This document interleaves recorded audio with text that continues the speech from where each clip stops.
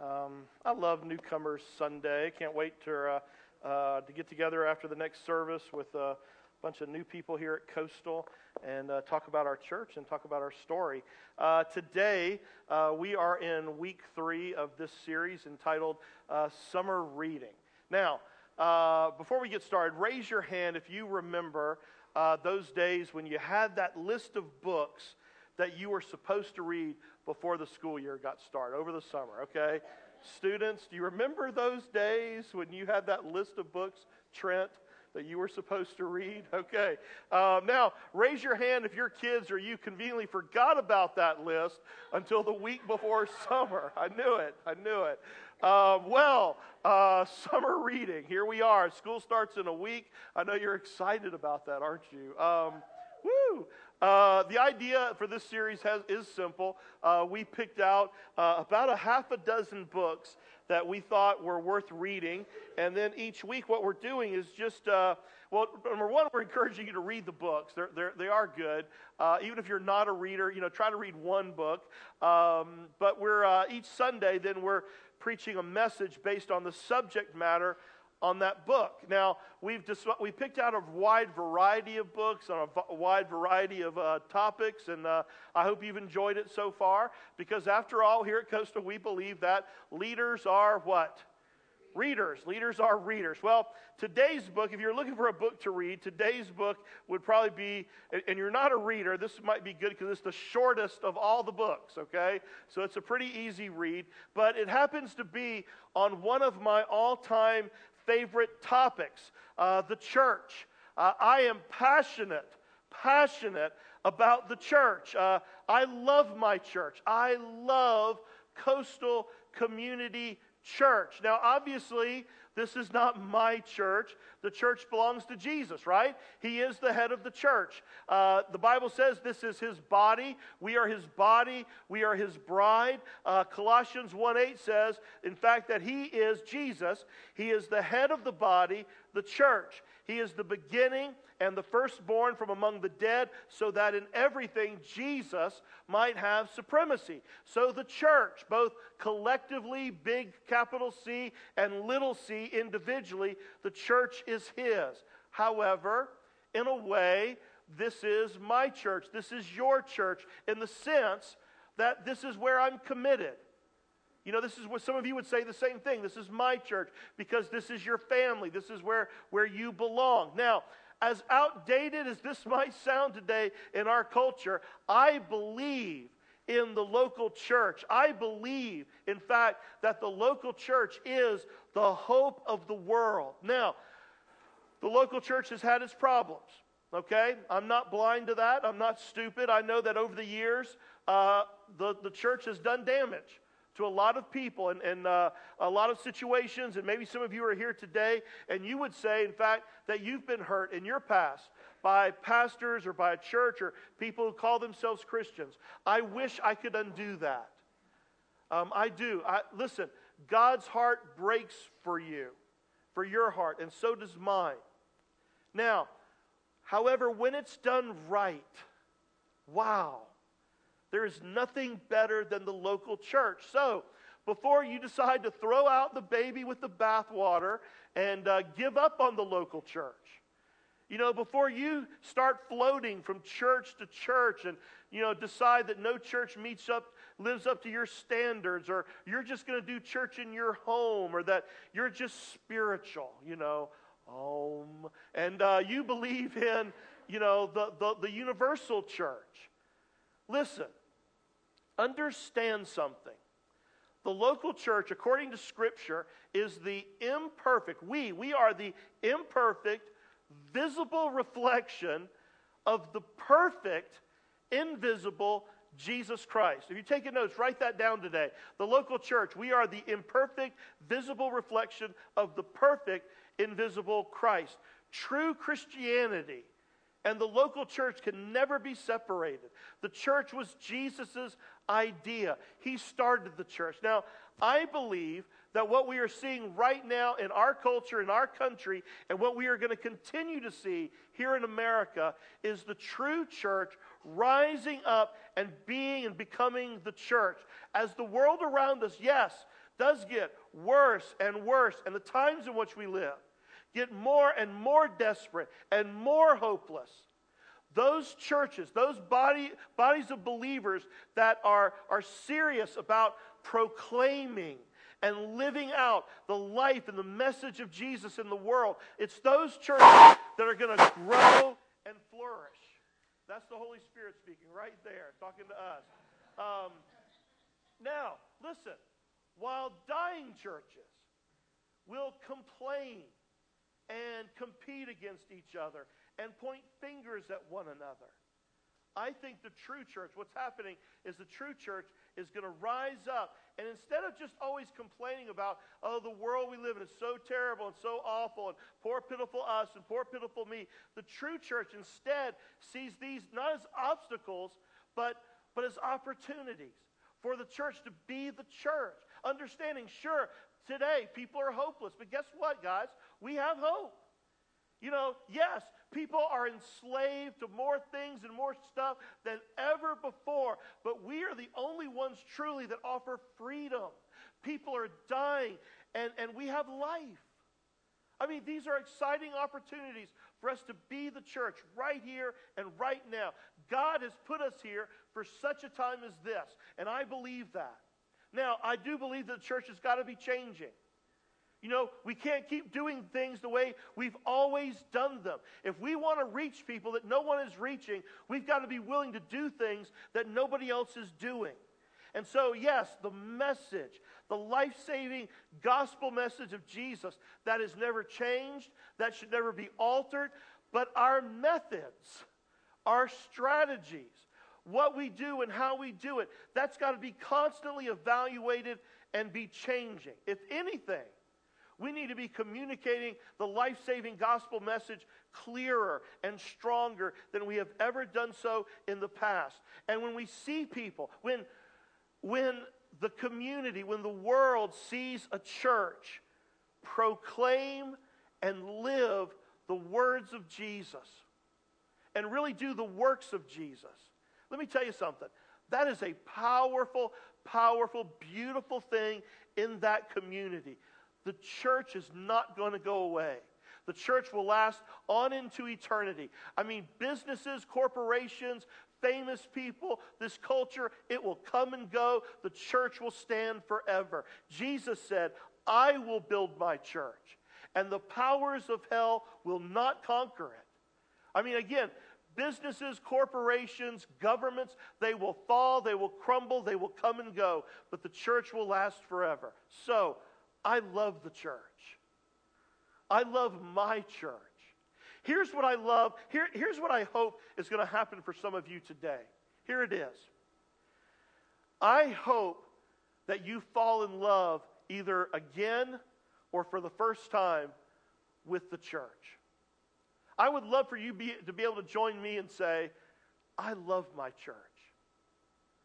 I mean, I make no apologies for saying that today, to be honest with you, up front, I hope that you will say in the very near future, I love Coastal Community Church. And that our church becomes your church. Listen, we're not perfect. You know, we got a lot of room for an improvement around here. Like I said, we are the visible, imperfect reflection of the perfect, invisible Christ. There is no perfect church because there are no perfect what? People. In fact, let's talk about that just for a moment. You know, everybody here in this room today, you're all a part of a family. Now, raise your hand if there are any whack jobs, crazies in your family. Okay, the rest of you are lying. Okay, I've seen your families. They're messed up. Now, let's process this just for a moment before you raise your hand. But I want you to raise your hand if at any time in your family dynamic and the time you've had with your family, and not just at Thanksgiving or Christmas or family gatherings, but at any time, have you ever personally felt like strangling somebody in your family? Okay? Now, raise your hand if that person is sitting next to you. No, I'm just teasing. Don't do that. Put your hands down. Okay. Now, think about this. I mean, because this is the truth. So what do you do then? What do you think happens when you put like 50, 100, or 500 of your families together, and they're all now a part of the same family called the what? The church. I mean, we're going to drive each other crazy sometimes, right? I mean, there's a bunch of whack jobs here. I mean, we're crazy. And there's going to be times when we're going to get on each other's very last nerve. Now, here's what's different, though. Because we have been redeemed, because we are covered with the blood of Jesus, and we have been forgiven, we have resurrection power, and we can forgive others. We can love one another. You know, you might not have to be best buddies with everybody here at the church, but we can love one another. Now, let me replay a scenario for you that I've seen countless times over the 25 years that I've been the pastor here. I'm talking to somebody, maybe somebody who comes to our church, and they've been coming, maybe for a little while, in fact, and somewhere in the conversation, the topic of, our church comes up. And instead of that person saying, at our church, or, my church, they say what? Well, Pastor Chris, your church. Now, usually I don't say anything because I understand, that is a process. That is, it's a commitment. It's a decision that maybe they haven't made yet. They don't consider me yet to be their pastor. They don't consider this yet to be their church. Now, however, in some ways, for some people, that is easier still. Because if you haven't made that commitment, you can kind of just, float in, float out, very little commitment, very little accountability. And if things do get tough or somebody does hurt your feelings, which will inevitably happen, well, you can run for cover. You can back away. It really is it's the difference between saying, hey, this is my girlfriend, we're dating, or this is my wife, and we're married. That's a big difference. Okay, so here's my proposal today. And if I have to get down on one knee, I will. You ready? Here it is. You ready? Let's get married. Okay? Now, I know I'm joking a little bit, but I'm also a little serious this morning. And I want to go ahead and tell you up front what I hope will happen. I want to challenge you today to make a commitment to the local church. And if you're here and you live in this area, or you've been coming for a while, or today God brought you here, or somebody invited you to come here, I want to challenge you to make our church your church. I would love for you to be able to say, man, I love my church. I love Coastal. And I do. I love my church. I love that we love people here, all people. All people. I love that, when we say come as you are, that's not just a feel-good saying about the clothes that you wear, although we really don't care what you wear, and that's obvious this morning, some of you. I love that we accept all people where they are at before they come here. We don't expect people to clean themselves up before they come to church. Listen, by the way, we don't do that. Jesus does that. I love that we don't care as much about your past as we do where you're headed now. I love that we believe in the power of the gospel to change people's lives, not a long list of do's or don't. I love that we believe that nobody is beyond the reach of God's love and God's grace. I love that here at Coastal we tell the truth, God's truth, all of it, but we have chosen to do so in kindness and in grace and in love. I love that we believe in the power of the Holy Spirit to change people's lives. I love that we recognize that we're all a little crazy, especially your pastor. I love that we believe in walking by faith, in attempting some things so big and so bold that without God we know we're destined to fail. I love that we believe that our students are not the church of tomorrow or the future, but they are the church of today. I love that my kids love this church. I love that I miss you when I'm not here, that this is my home, that this is my family. I love that we say that we are, and it's true, that we are willing to do anything short of sin to see people come to know Jesus as their Savior and Lord. I love that we believe here at Coastal, we don't just go to church, we are the church. And we're on a mission to rescue people one life at a time, to share and experience the life of Christ. I love how we come together for, big projects and small projects. I love when we eat together. I love how we value serving here and that anybody can get involved and anybody can serve. I love our life groups and that I have real 3 o'clock in the morning friends because I've been a part of life groups. I love that rich people and poor people, white people, Hispanic people, black people, Asian people, old people, young people, educated, uneducated, Clemson and Carolina are all welcome here. I'm working on one of those. But anyway, I love that you know that 460 Arlington Drive is not the church. This is not the church. We are the church. I love what we do when we gather together. I love Sunday mornings. I love the life that's shared here. I love our music. I love it loud. I love our worship. I could just go on and on and on today. Listen, I love my church. But not every church has what we're experiencing right now. Not every church is alive and growing. Many, many churches today are dead and dying. In fact, that really is the point of this week's book that we're taking a look at, Autopsy of a Deceased Church. In fact, the author, Tom Rainier, what he does in the book is he takes a look at 14 different churches that have died. They're all dead and gone. And he performs an autopsy on them. But they're churches that have recently died, churches that have recently no longer exist. And he comes up with a list of these 9 common factors, 9 common characteristics that all led to their decline. Listen to what he says. He says, as many as 100,000 churches in America are showing signs of decline toward death. Raise your hand if you've ever been a part of a dead or dying church. Anybody here? Okay, yeah.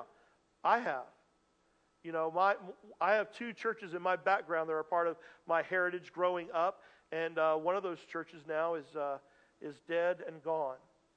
Now, why in the world would anybody spend time writing about something like that? And then, why, honestly, would we spend time talking about that? On a Sunday morning. Think about it. Autopsies are not pleasant. Usually when something like that has to be done or somebody requests it being done, they're very, very painful. Very painful for the people that are left behind. And as you think about an autopsy of a dead church, that sounds pretty depressing. Well, here's why. Here's the reason why. I guarantee you, every one of those 100,000 plus churches at one point felt exactly the way we feel today about Coastal. I guarantee it. Every one of those dead or dying churches at one point, guess what? They were alive. They were thriving. They were growing. And unless we understand those reasons for decline, unless churches today get what happened and why, guess what? They're doomed to repeat the mistakes of the past. And Coastal, guess what? We're no different. We're not immune. It can happen so quickly, so subtly. And before you know it, guess what? We forget why we're here. We forget our purpose. We turn inward. It becomes about us and our needs and our wants and our preferences. And instead of the church, the bride of Christ, the body of Christ, marching forward together, beating down the very gates of hell, reaching out to people, changing lives one at a time, we become a club. Only concerned about ourselves and our needs. Slowly, subtly, over time, eroding until our ultimate death. Well, Coastal, I don't know about you, but I, for one, am not going to stand for that. Listen, until Jesus comes again, until the sky splits, the trumpet sounds, or I breathe my last breath and Jesus calls me home personally, I will give my dying breath to ensure that we as a church stay focused, that we stay true to the mission of our church, to share and experience the life of Jesus with the world around us, to do anything short of sin, to share the good news with people. Listen, the truth is, though, what we're talking about today, this is not a modern day problem. The truth is, churches all throughout history have gotten off course. It was actually even a New Testament problem. In fact, think about it. Many of the letters that were written in the New Testament were written, of course, to churches. Why? Well, some of them had gotten off course. They needed to get back on track. I mean, read through like 1 Corinthians, for example. Man, talk about a messed up group of people. Man, that church had all kinds of problems, all kinds of issues. Fast forward to the last book of the New Testament, the book of Revelation. The very beginning of Revelation, beginning there in chapter 2, there is this series of letters from Jesus to 7 different churches. Why? Well, he commends them. He talks about some great things that they had done, but many of them had gotten off track. And this is only about 30 or 35 years after the early church was established. And already they needed to be, pushed back on track. Remember their focus. Remember their purpose. In fact, listen to what Jesus said to the church at Ephesus. This is Revelation chapter 2, beginning in verse 2. These are the letters to the 7 churches, the beginning one. He says this, I know all the things you do. I've seen your hard work and your patient endurance. I know you don't tolerate evil people. You have examined the claims of those who say they are apostles but not. You have discovered they are liars. You have patiently suffered for me without quitting. Now, stop right there for a second. What's Jesus saying? He's saying, okay, church at Ephesus, listen, you've done some great things.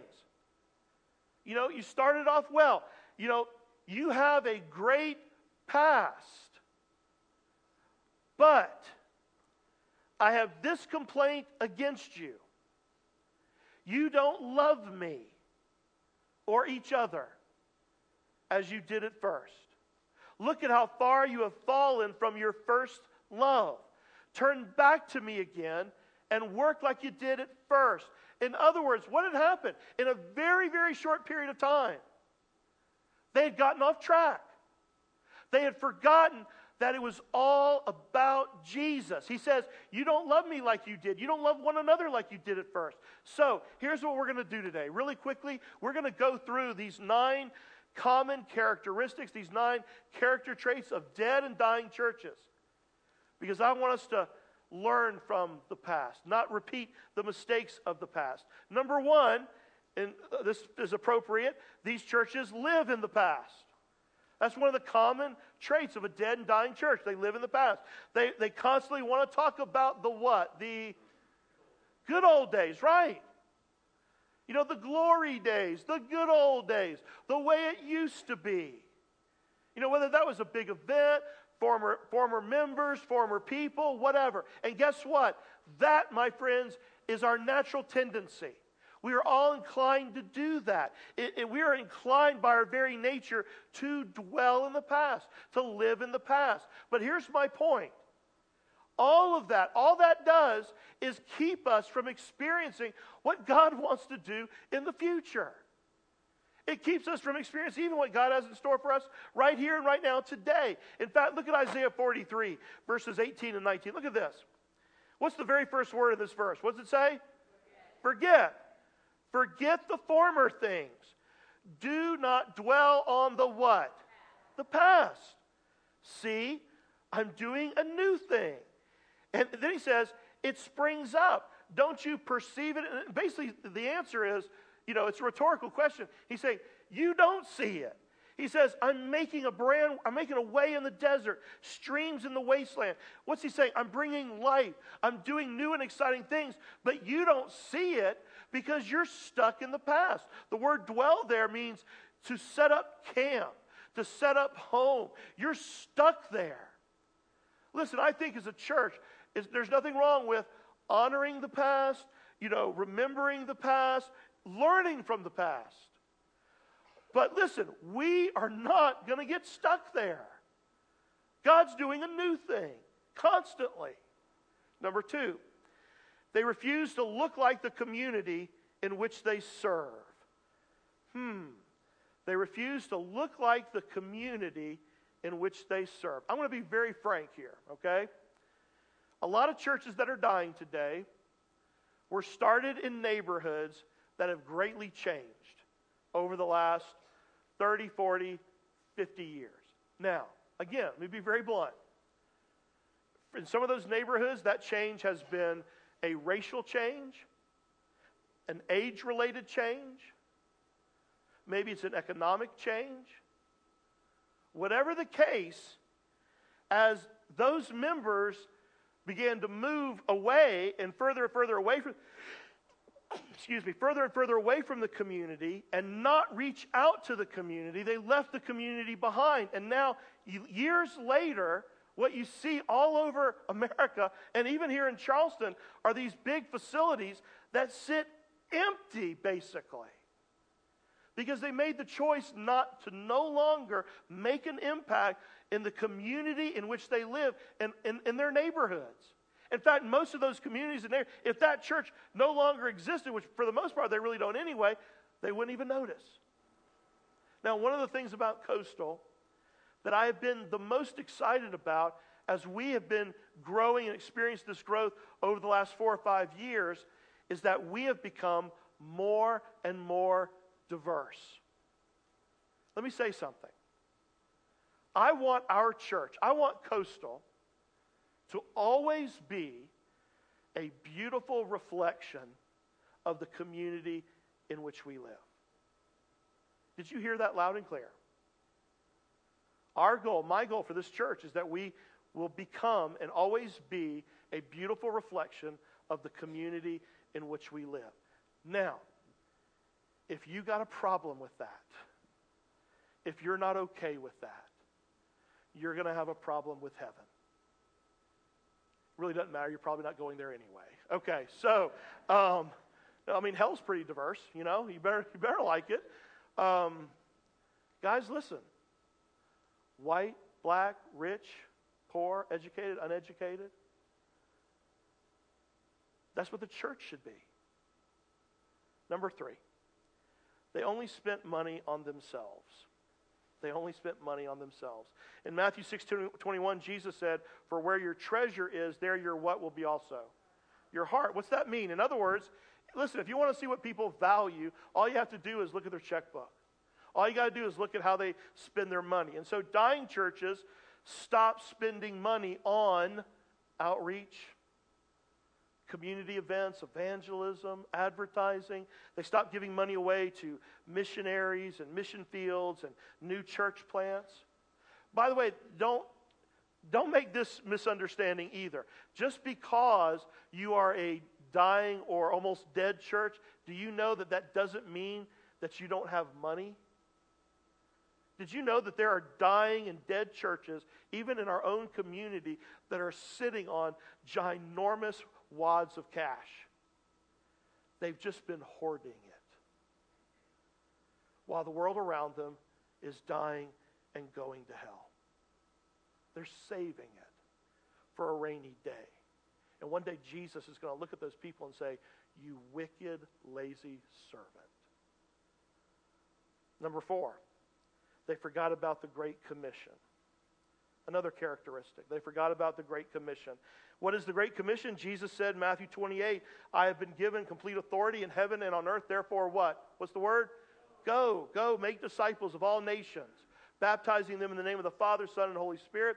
Teach these new disciples to obey all the commands I have given you. And be sure of this, I am with you always, even to the end of the age." If you are a follower of Jesus, if you claim to be a Christian, listen, you are a missionary. You have a mission that's been given to you by God. This is not your home. You know, this is not, you are a missionary in a foreign land. You are just passing through. One day you will stand before God, and He's basically going to ask you 2 questions. What did you do with Jesus? You know, did you make Jesus your Savior and Lord? And then secondly, what did you do with everything else that I gave you so that you could reach out to people? All the stuff, all your time, energy, money, resources, it's all just stuff to be leveraged for the kingdom. You know, again, we don't just go to church. We what, Coastal? We are the church. And we're on a mission. And it's to beat down the gates of hell and to rescue people one life at a time. And dying churches forget that. They forget that. And it becomes all about them and their needs and their wants. Which leads me to number 5. Number 5, their own personal preferences trumped purpose. Their personal preferences trumped purpose. Now, everybody in this room, no matter your age, no matter your background, we all have personal preferences about all different kinds of things, all kinds of things in the church. Whether it's about music, we all have music preferences, sound preferences, lighting preferences, clothing style, preaching style, ministry style, facilities, service times. I could go on and on and on and on. Now, in dead and dying churches, those people at some point spend more time discussing, fretting over, even arguing about what? Their own personal preferences than they actually do spending time reaching out to lost people, loving their community, serving their community. You know, I like to say that one of the marks of a mature person, of a mature follower of Jesus, I say this a lot around here, is that, and again, if you're a follower of Jesus and you're a mature person, you are willing from time to time to set aside your own personal preferences for the purpose of the church. Because you recognize it's not about you. It's about others. Number 6, pastors came and went. Pastors came and went. I've been the pastor here this coming Easter for 25 years. You're not getting rid of me. That's just not happening. I will outlast you. I feel like we're just getting started. I'm going to be here for another 25 years. So I'm going to do all your funerals, okay? Anyway. But, you know, here's the reality. Typically, and you see this a lot around here. I've seen this a lot. There are churches here that you drive by, you think they're huge. And the truth is, they have the reputation of being preacher eaters. And they're not huge. They got a big facility. But in the last 25 years, some of those churches have been through 5, 6 pastors. And what happens is pastors come, and there's this really short honeymoon period, and everybody loves everybody, everybody's happy, and then he tries to introduce change. And it's resisted. And then he gets chewed up and spit out, typically in about 3 to 5 years. Number 7, prayer is no longer a priority. Prayer is no longer a priority. Coastal, if we're going to continue to grow, we've got to work like it all depends on us. I believe that. I believe in hard work. I believe in a strong work ethic. However, we have to pray. We have to pray like it all depends on God.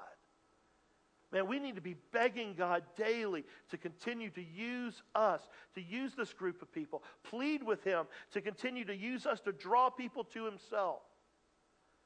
Now, prayer, and, you know, we just talked about this a couple of weeks ago in the prayer circle. Prayer is about dependence. Ultimately, it's about faith and trust. And what happens is that in dying churches, prayer becomes nothing more than just a ritualistic afterthought.